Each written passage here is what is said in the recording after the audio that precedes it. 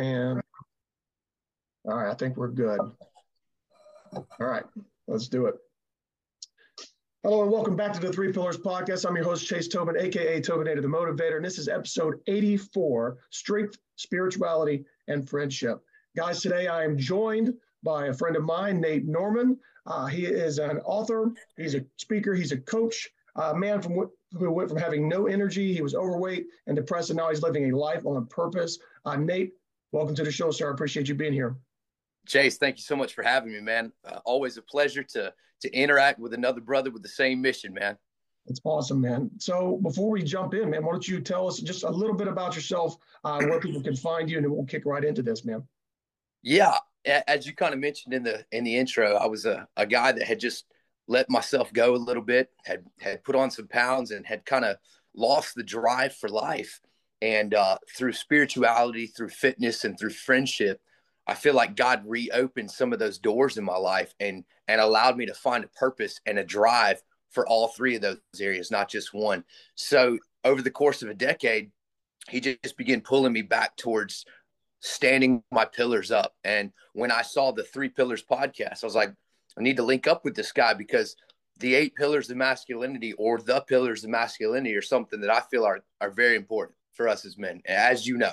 Absolutely. And then I think there's a big push right now to bring that back, to be a more traditional, be a more rooted man.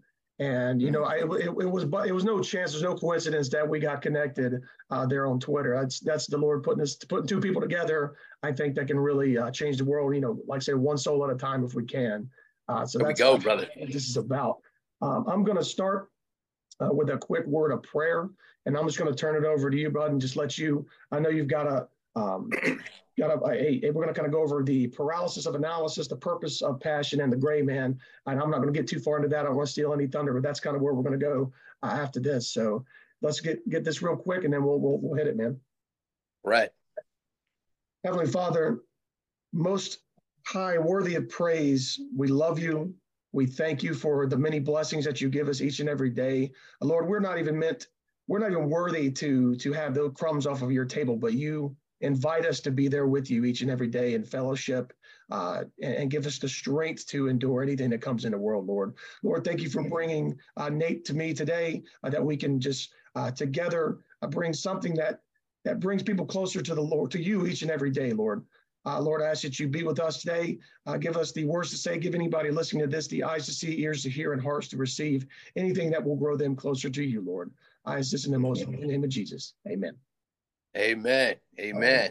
So yeah, man, I will turn it over to you. Like I said, usually with this podcast, it's me running my sock for a period of time, but I think people are going to be very refreshed to hear a new voice on the channel. So without further ado, I'll let you kick it off, man. Well, I appreciate it, Chase. When we talked about this, you know, there's 8 pillars that I feel like a man ought to set up in his life. And when you said, hey, we're going to do 15 minutes, I said, how do you narrow down the parameters and pillars of what would make up a man's life? So I settled on 3, and the first one is the paralysis of analysis, because I feel like this is so common to, man, you have to forgive me too, Chase. I lost my voice at a baseball game this week, so I'm a little bit hoarse. So if you can't hear me, let me know. I'll try to rasp it out. But this one, paralysis of analysis, this one in the area of fitness especially, man, I've seen it with so many guys.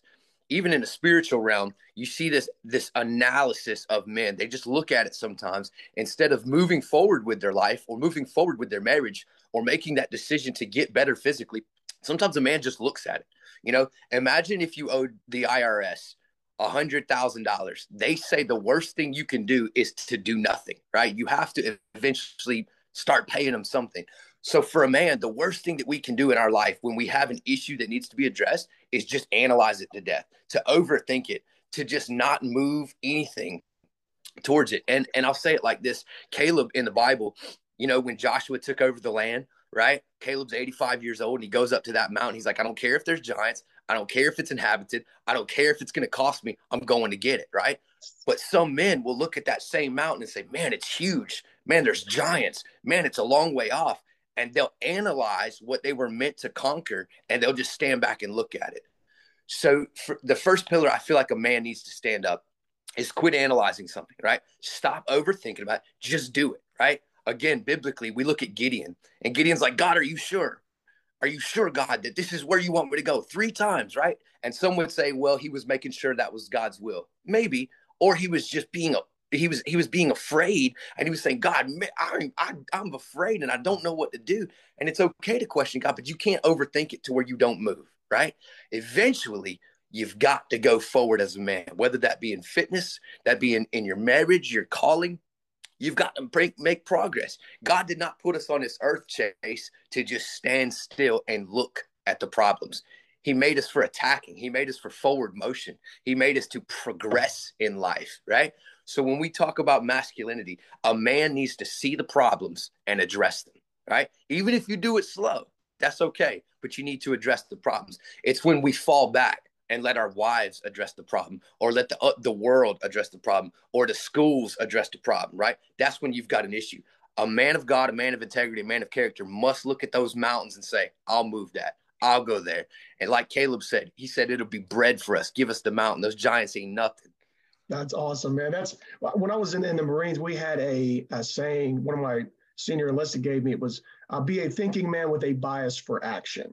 And that couldn't be more embodied by what you just said, because I think it is a natural emotion to be overwhelmed by a lot of things. There's a lot of stuff attacking us in every day in the world, but when we have that spiritual armor on and we're able to deflect that stuff, then you get that moment of clarity. You see your opening, you take that action. That's what we're designed to do. We're given those tools if we will just trust in the Lord and know that he's going to carry us through that. Like you said, with Caleb, they just came wandering through the desert for 40 years. The Lord brought them out of Egypt. Why would you not trust him to take you one step further? That's good, brother. That's good. It's just the mountain. Sometimes they see the mountain, right? And they're like, it's too much. But right. Caleb set that example at 85 years old. He's like, I'm going up there, right? I'm going to get it. Let's go. Man, that's awesome, dude. And I think, again, a lot of men need to hear that. They need to know it's okay to take action. You don't have to walk on eggshells all the time. Sometimes you have to start moving forward, knowing whatever information you've got. You just got to keep moving forward, and eventually your training, your resources, your faith are going to carry you through that. So that's awesome. The paralysis of analysis. I'm putting these in my little notebook too, and I hope you got a longer video on this somewhere. I'll direct people to that too. Yeah, man. Yeah, it's something that's cost me dearly to learn these lessons and to have these pillars fall down. You know what they look like to stand up, right? And that's where, working from a negative in this, I've stared at situations for too long. I've looked at mountains in my life for too long. And one of the biggest things with the paralysis of analysis, I feel like we as men, we just don't know where to start sometimes. Right. We just look at it, right? Just look at the problems. We don't know where to start. There's thousands of things that need addressing in a man's life. And sometimes that could be overwhelming. Right. And the thing that helped me, Chase, with this, was dialing back a little bit and saying, I can't move those big stones yet. I can't move that mountain yet, but I can pick up this little stone in front of me, and I can pick up the next little stone in front of that. And 1,000 yeses in the same direction, you can move 1,000 stones off that mountain. And sometimes we just make it big. We make it grandiose. And I think if you look back and say, what can I do today? Can I get in the Bible today? Can I go to the gym today? Can I love my wife today? Can I take care of my kids today? Those little stones in the same direction make a big difference over time. Absolutely. And people have to remember that sometimes it might seem so overwhelming, but it's just like we should say, how do you eat an elephant? One bite at a time, right? So you got all these problems, but like you said, that's fantastic. That's that constant forward progress. And sometimes you might catch yourself slipping back, 1 or 2 steps, but you've already come 1,000. So it's not like you're back at square one. You're still moving in the right direction generally, but there's going to be setbacks. There's going to be things, but having people like yourself, having your brothers around you to kind of help to hold that phalanx, right? When somebody's a little bit weak, somebody else steps up for a minute till you can get back in a fight. I think that's super important, that people have to know you're not alone with all this stuff too. 100%, bro. Shield lock, right? Shield lock. Absolutely. Absolutely, man. So the next piece you were going to hit is the purpose and passion. Tell me about that. What we got with purpose and passion? All right. So, Jason, I feel like the next point that I have is the gray man. We'll talk about that in a minute. Okay. But this one settles it preludes to the gray man, right? Okay. If you eliminate purpose and passion from a man's life, he becomes completely listless and gray, right? So the purpose and passion, we'll take that back to the mountain. Let's say God put you and I on this earth and put you in front of a mountain and say, this is your mountain to take. Caleb, this is the one you're supposed to go get. When a man begins to analyze that mountain, and when he decides to turn his back from that mountain, he loses his purpose, his bearing, his compass, his drive for what God put him on this earth to do. So if you eliminate that from a man, what is the outcome of that man? He's completely listless. Wow. He lacks drive. He lacks motivation. He lacks color, and he becomes gray in his pursuits. So all three of these pillars are tied to each other. God meant you to face that mountain and not overthink it. When you lose the drive, purpose, and passion to conquer that mountain, you become completely gray in your life. We were put on this earth to do, okay? You want to see the deadest man that's still alive? Show me a man that has no purpose. If he has nothing to put his hands on, he becomes completely flatlined in his pursuits, right? And it's almost like what we do in the world today. We expect a man to get a girlfriend, right? Go get a job, get a house, and then quit everything, right? Just go to your couch with your remote control and no longer have a passion, no longer have a purpose. Dude, we are the lighthouses, right? We are the lighthouses shining a light from the shore saying, this is the way. This is the way. And there are so many people in this world today, Chase, that are trying to shine a light that is not the light, right? They're shining an agenda. They're shining a message. They're shining what they think is the right way. And if good men do nothing, evil prevails. You've heard that before, right? 1000%. So, yeah, and we as men, Chase, we've got to still stand on that shore and say, this is the way. I have a purpose to shine the light. For us to be the gospel, right? We have a purpose to let the gospel go forth. We have a purpose in our churches on Sunday morning to lift up Jesus, to encourage people. We have a purpose, Chase, to raise our children in such a way that they're contributors to society and that they love the Lord, right? We have a purpose in our workplaces to not be complainers, to not be negative, to be voices of good, man, to be positive in this world, right? And so when a man loses those purpose, the plumb line, the true north, the beacon, when he has no reason to live, he becomes completely gray in his life. And throughout the course of my life, I've been gray. I've been purposeless. I've been passionless. And I am the most dead. I am the most useless when I have nothing to do of value, when I have nothing no one that needs me. I'm the worst human being alive, right? I'm miserable. I'm depressed. I'm complaining. I'm frustrated. I'm agitated because I can't find the remote control, because there are other root issues at work that I need to address. Those root issues are purpose. Put your hands on something, right? Do something on this earth to contribute to the world, right? Don't just leave the earth and be like, well, I made it to the end. Leave the earth better, right? Leave our children better. Leave our workplaces better. So when I talk about purpose and passion, this is directly for me tied to spirituality. Where does a man get his purpose from? Where does a man get his passion from? For me, exactly, true north, Chase. When God puts that purpose on our life, when I come to know Jesus Christ, the mission is born. Now my mission affects every other area of my life. My mission to glorify God affects every other purpose of my life. I glorify God myself, therefore I want my children to. Therefore I want my wife to. Therefore I want my circles to. And every other area is me trying to be obedient to God and live that purpose out in the best way I know how. Man, I'm all fired up because that's exactly what I have been trying to convey throughout this podcast, is that foundation. Like, the strongest pillar is your faith, is your spirituality, is your connection to the Lord, and that supports everything out. And that directly impacts every other aspect of your life. I only talk about, 3: spiritual, mental, and physical, but you were referring to the 8 pillars of masculinity. All of that rests upon that foundation, that bedrock that is Jesus. And 100%. when we get to that point where we become gray, we're on that couch. Unfortunately, in the society we have today, you can exist and you can still live and you can still survive being gray and being on that couch. It's not like the ancient world where if you just found yourself sedentary, not doing anything, you would die. Yeah. Physically. But here, I think it's worse because it's almost a spiritual death. You are gray. You are without that purpose, without that passion.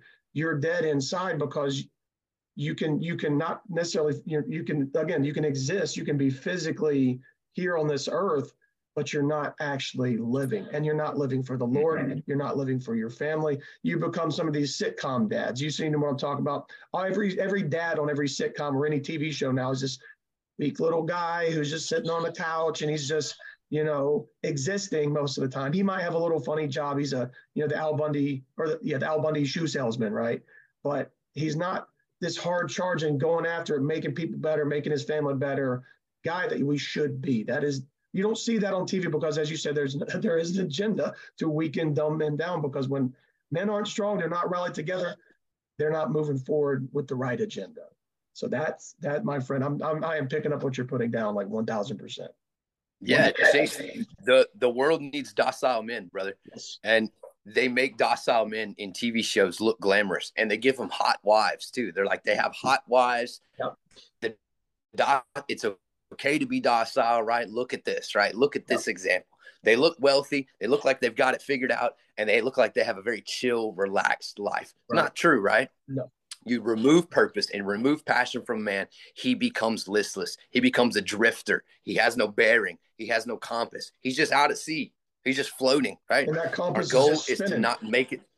That's it. That's it. There's no goal, man. There's no goal. Put the goal back on the agenda, right? Put a purpose back on the plate and find that purpose from above, man. 100%. And he'll talk to you if you sit down. Prayer, meditation is, prayer is sending your thoughts and what's on your mind to the Lord. That meditation and literally sitting down is listening. That's what people sometimes forget too. If you want to find your purpose, you can't just talk to God like he's a genie. I've got all these wishes, I need it to happen. Sometimes you just have to sit and you have to listen in the quiet and let him speak to you. And it's that still small voice. It's not a thunder, not always a thunderous, cloud. It's not always a tumult in the sea. It's that still small voice, and he'll tell you, hey, this is where I need you.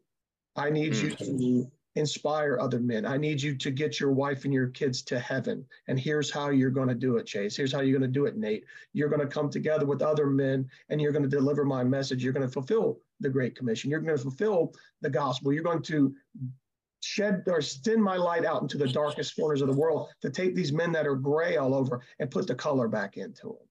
And that's 100, dude. God bless you for what you do, sir. This is exactly what people need to hear. It was what I needed to hear first, right? And God is still working on me, and these are areas that I have to fight off daily.